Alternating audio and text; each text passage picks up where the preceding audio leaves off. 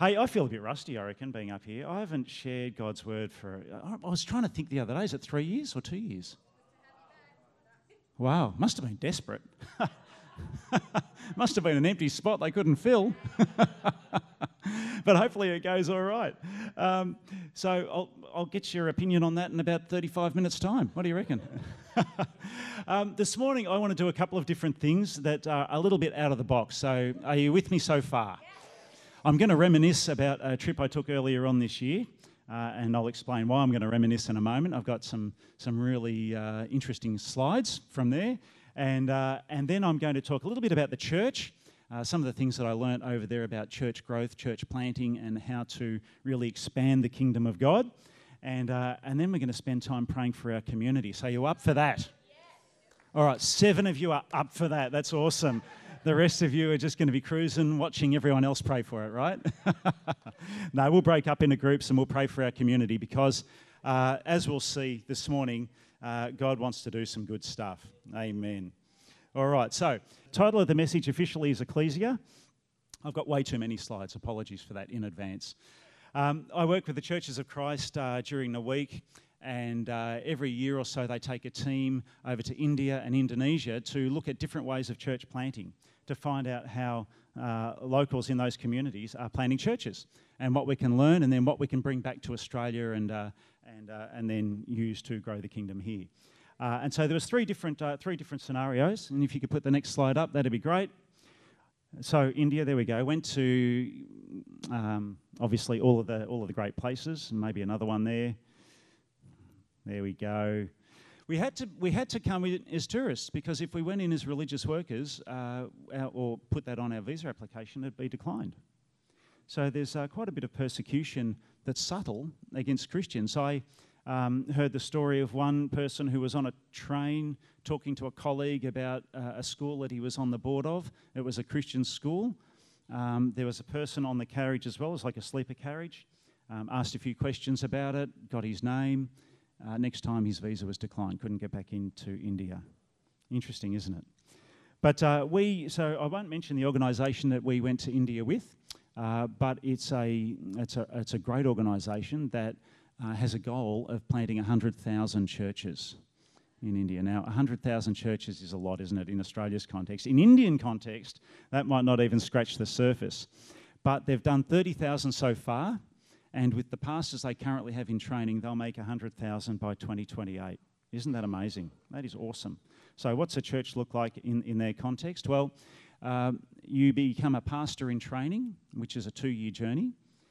You can't be recognised as a pastor until you've led 12 people to the Lord and baptised them.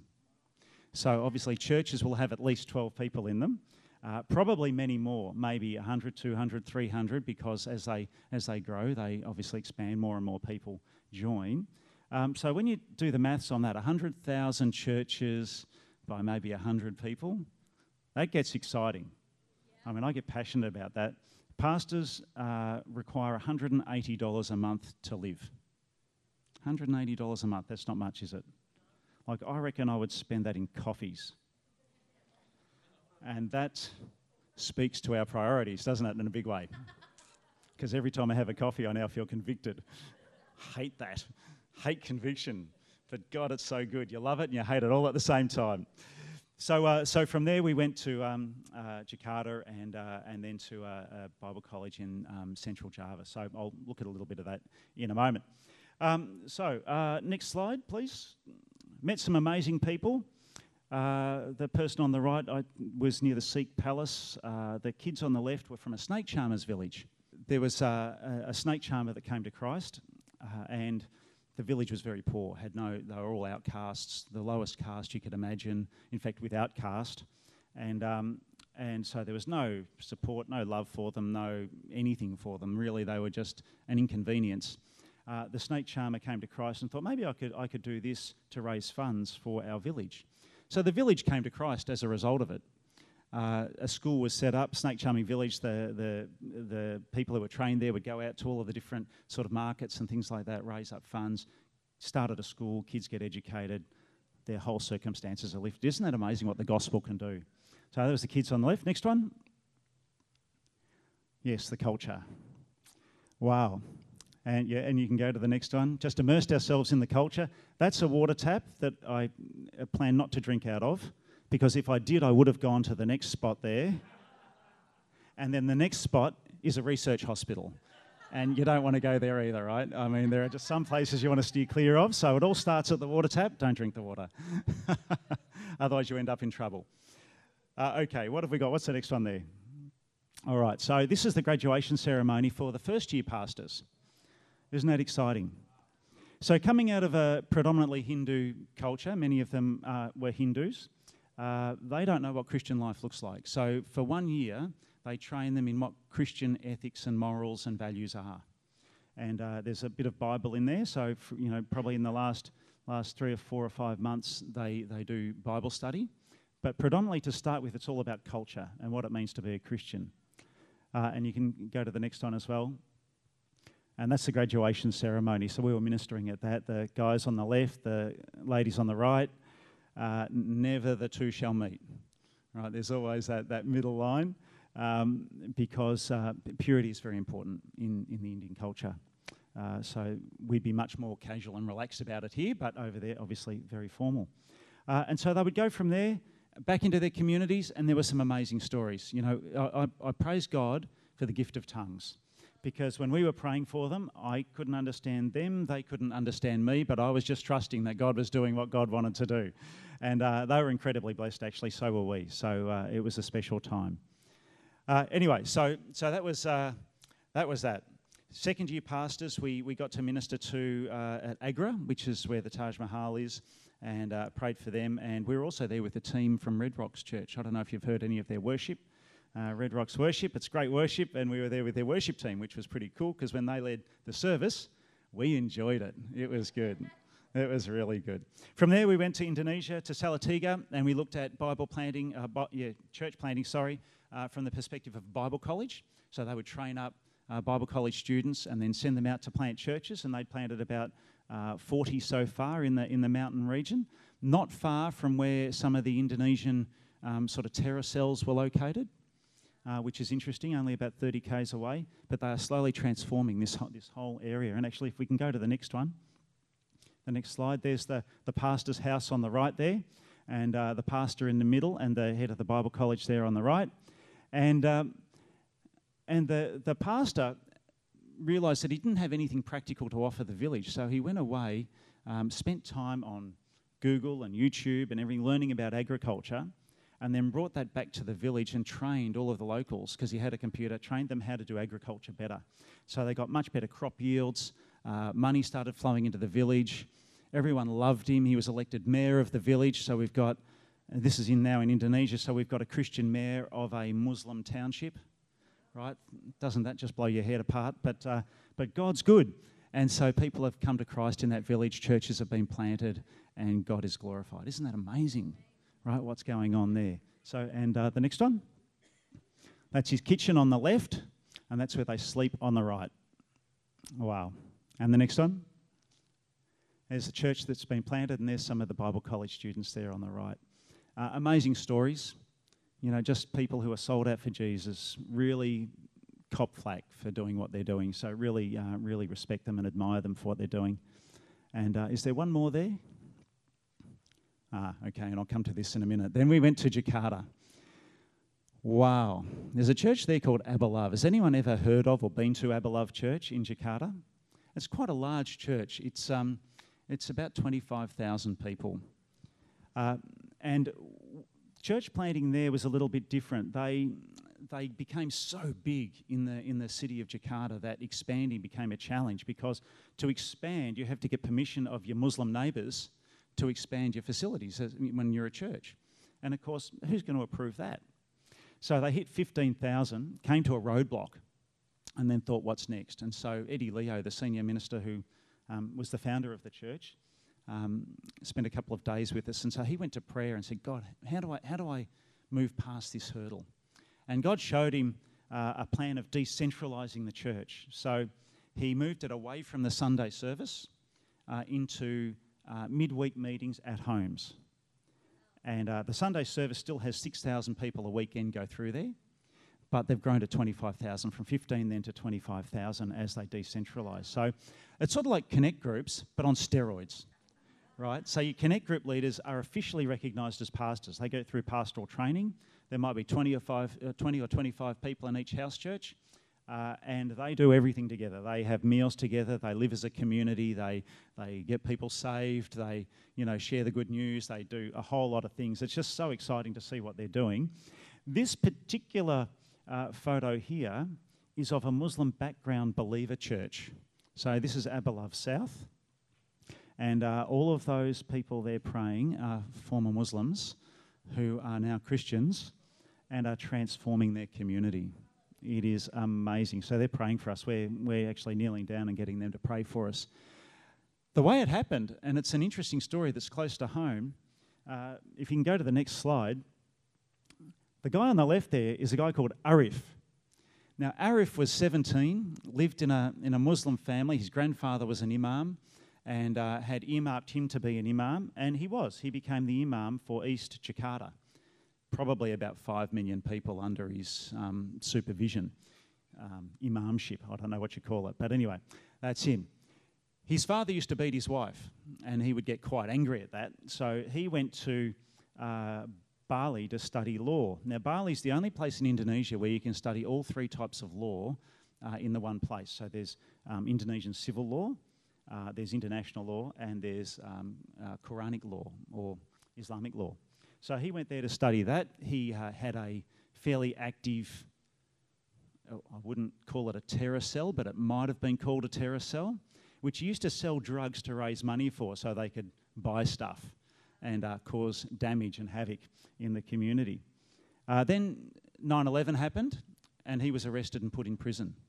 So he's in Kerobokan prison. And he has visions of Jesus while he's in there. And he thinks it's a demon. He doesn't know it's Jesus at the time. It's a man dressed in white who keeps saying to him, "Follow me and you'll be free." 4 times that happens. Another guy there, who's an American guy, says, "Oh, I know what that is. You need to speak to Andrew Chan." So he punches him and says, "No way, I'm not speaking to Andrew Chan." But in time, you can see God working on his heart. And so he leaves one part of the prison, which is the Muslim part of the prison, to go to another part of the prison. And he sits down with Andrew Chan. Andrew leads him to the Lord, baptises him in secret. He goes back and he's still the imam of the prison. Right? So now we've got a Christian imam of the prison. That's amazing. But his cellmates recognise, or people in that part of the prison recognise something different about him. And so they follow him one day, and they see him going into the other part of the prison. They search his cell, they find a Bible. So they beat him within an inch of his life. They thought he was actually dead. One of the guys who he'd befriended was a gangster, really solid sort of gangster dude, who just told everyone to back off, and that was the only reason he survived. But then he goes on a discipleship journey with Andrew Chan, and 2 years later he's released from prison. So now we have an imam who can preach the gospel from the Quran. He doesn't use a Bible. He uses the Quran to bring people to Christ. It is amazing. They had 1,000 baptisms last year of Muslim background believers, and they've converted whole villages out in the sticks, and it's just amazing what God is doing through Arif. So Arif can't come to Australia because he's got a prison record. I thought he should come, but no, he can't.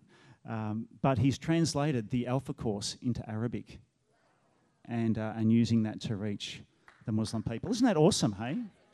So God is doing amazing things. Yeah. So that's Arif. So I've got a bit of a man crush on Arif because he's just sensational. Anyway. So thanks for reminiscing with me. It's amazing. Anyway. So the teaching that Eddie Leo unfolded to us as we were sitting around the table in his church was his thoughts on the church and how it relates in the modern world. Now, he's got an interesting point of view because he comes from a country that's not the West. So we exist in our church culture and don't really give it too many thoughts. So if someone from the outside looking at our church life has some very interesting insights, and he did for us as well. He said, if you can go to the next one, he said, often we'll consider church in one of three ways. And as he said that, I thought, he's right. The first way is that we'll view it as a supermarket. Right, it's a place we go to get all that we need. So to many of us, church will be a we mightn't think of it that way, but subconsciously that's what it is, right? We think of it as a supermarket. And the next slide, we might think of it as a cinema, a place we go to be entertained. Now, we wouldn't consciously admit that, but maybe deep down that's what we feel. You know, we might come away from if we view it that way, we might come away from church thinking, oh, that was a bit boring. It wasn't that good. The worship wasn't that great. You know, the sermon wasn't that good. Hopefully you won't think that this morning. But we're viewing it through the lens of entertainment, right? Where we're watching stuff. That's, to some of us, what church is. And then the other one is a service station, where you go to get filled up for the week, right? So you go to church, you get filled up for the week. I can relate to that. That's sometimes how I feel. And we get filled up and then we go back to it on Monday. So most of us, or many of us, will think of church in one of those three ways. But that wasn't really what God's plan was, because what is the church? We are the church. When I say to my family, I'm going to church, in my mind, I have a location. In my mind, I have a building. I don't have a body of believers. But that's actually what it is, right? So for me, there was this subtle shift in my thinking, because subconsciously, I'd been thinking about it wrong. And that is quite powerful, actually, when you think about it and you think to outwork it in a particular way. Paul describes church as a temple. And a temple is the place where God lives. So us together here today create an environment where God can dwell. Amen. Isn't that powerful? Wow, I wonder which chair he's sitting in. He might be over there. I don't know. Maybe Sonia is sitting next to you in the front row. I don't know. But it's an amazing thought, isn't it, that we create a place where God dwells. Israel had a temple, because God at that time revealed himself through the nation of Israel to the other nations of the world. And he said, hey, a nation committed to me, this is what it looks like. This is what it looks like. So they had a temple where the presence of God dwelt. Then Jesus comes, dies, is crucified, resurrected again, Holy Spirit's given. He lives in each one of us. We become a temple. So God now is living in us, and our bodies are a temple.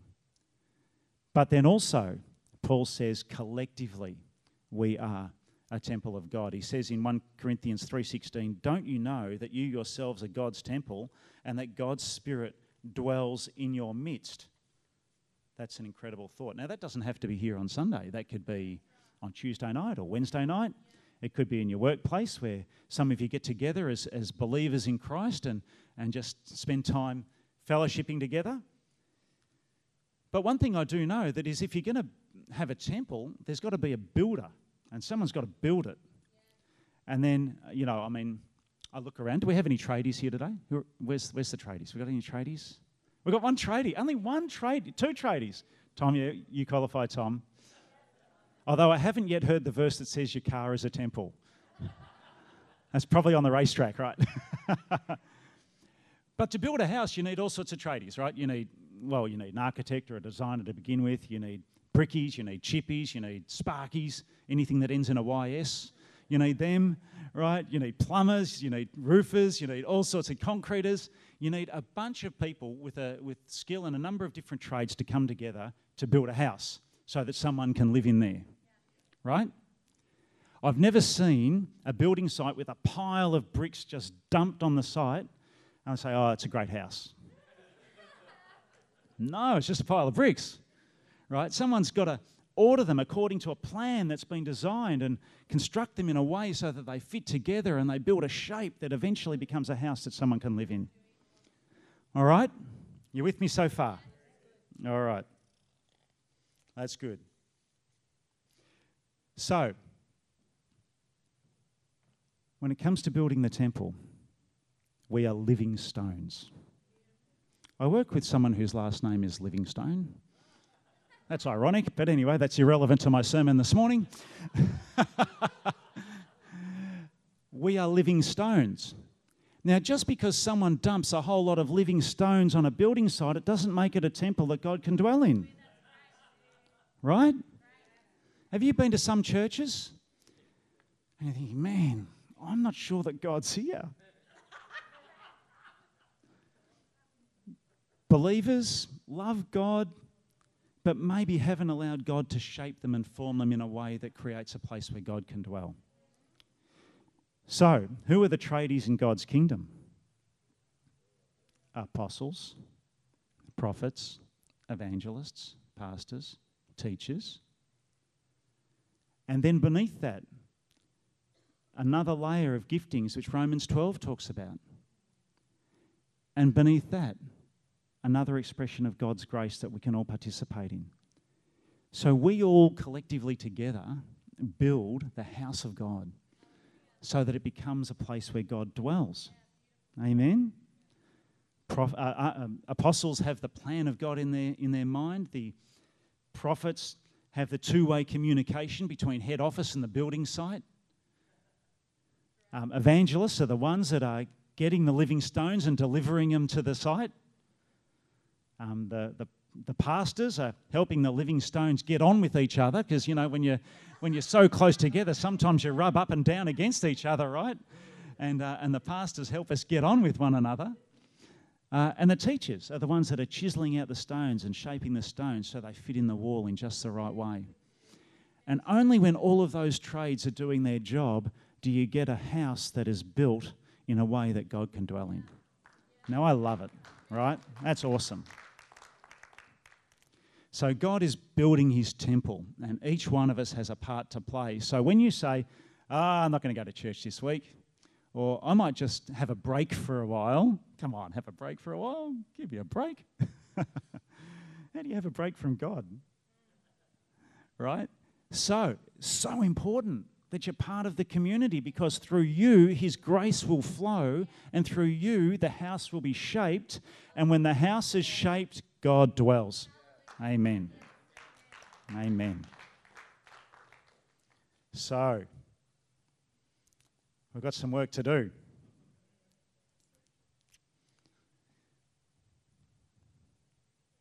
All right, here we go. Matthew 18:20. For where two or three gather in my name, there I am with them. Doesn't that give that new context, right, in the light of what we've been talking about, the temple of God, where two or three who are living stones gather together, there God can dwell. It doesn't matter how big or how small, that's a place where God can dwell. The church, and if we can go to the next slide, the church is described by Paul and Jesus as the Ecclesia.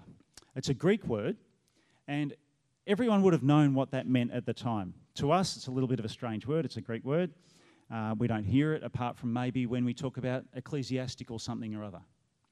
But the Ecclesia means the called out ones. And the Greeks used it for several hundred years before Jesus. What they would do is they would take members of the military who'd been serving for 2 years, and they would call them out of the military and set them aside to go and conquer a city. The way they would do that is they would, of the Ecclesia, they would call out members who they would then call the apostolos, the apostles, right? So they would get from the Ecclesia, they'd pull out the apostles, and then they would send them to a city. And the apostles would stand at the gates of the city and say, surrender, or we'll attack and conquer you. So if the city opened the gates, the Ecclesia would walk in and set up camp in this walled city. If they didn't, the apostles would attack and conquer it.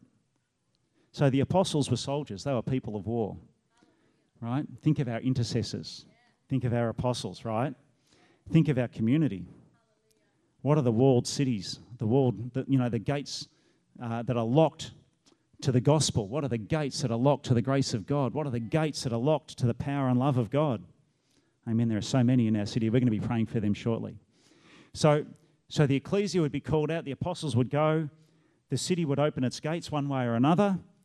The Ecclesia would move in, and they would live as a community amongst that city. And then that city would get to look at, in Grecian terms, the superiority of the Greek way of life. The Romans also adopted this, and they would do the same thing. And so they would send Romans into a city, and then people would look at the superiority of the Roman way of life. So think about how God has called us. He's called us as the Ecclesia. We are the called out ones. He has called us out of the kingdom of darkness to live in this world, to show what life is like under the grace and love of God. Amen? That's why our lives need to look different. That's why we have the fruit of the Spirit. That's why we have the gifts of the Spirit, so that the world can see that life as a believer and follower of Christ is different than those who are living in the kingdom of darkness. Yeah? Now, hopefully that challenges you every time you go to respond to something, like I often do, in the same way as everyone else.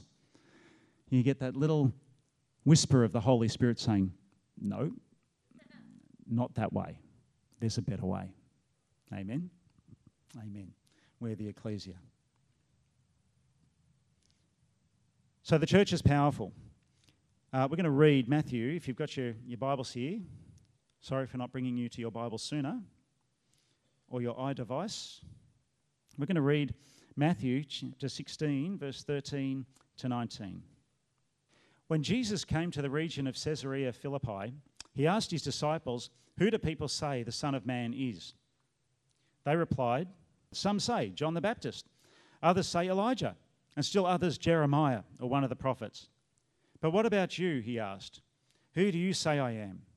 Simon Peter answered, "You are the Messiah, the Son of the living God."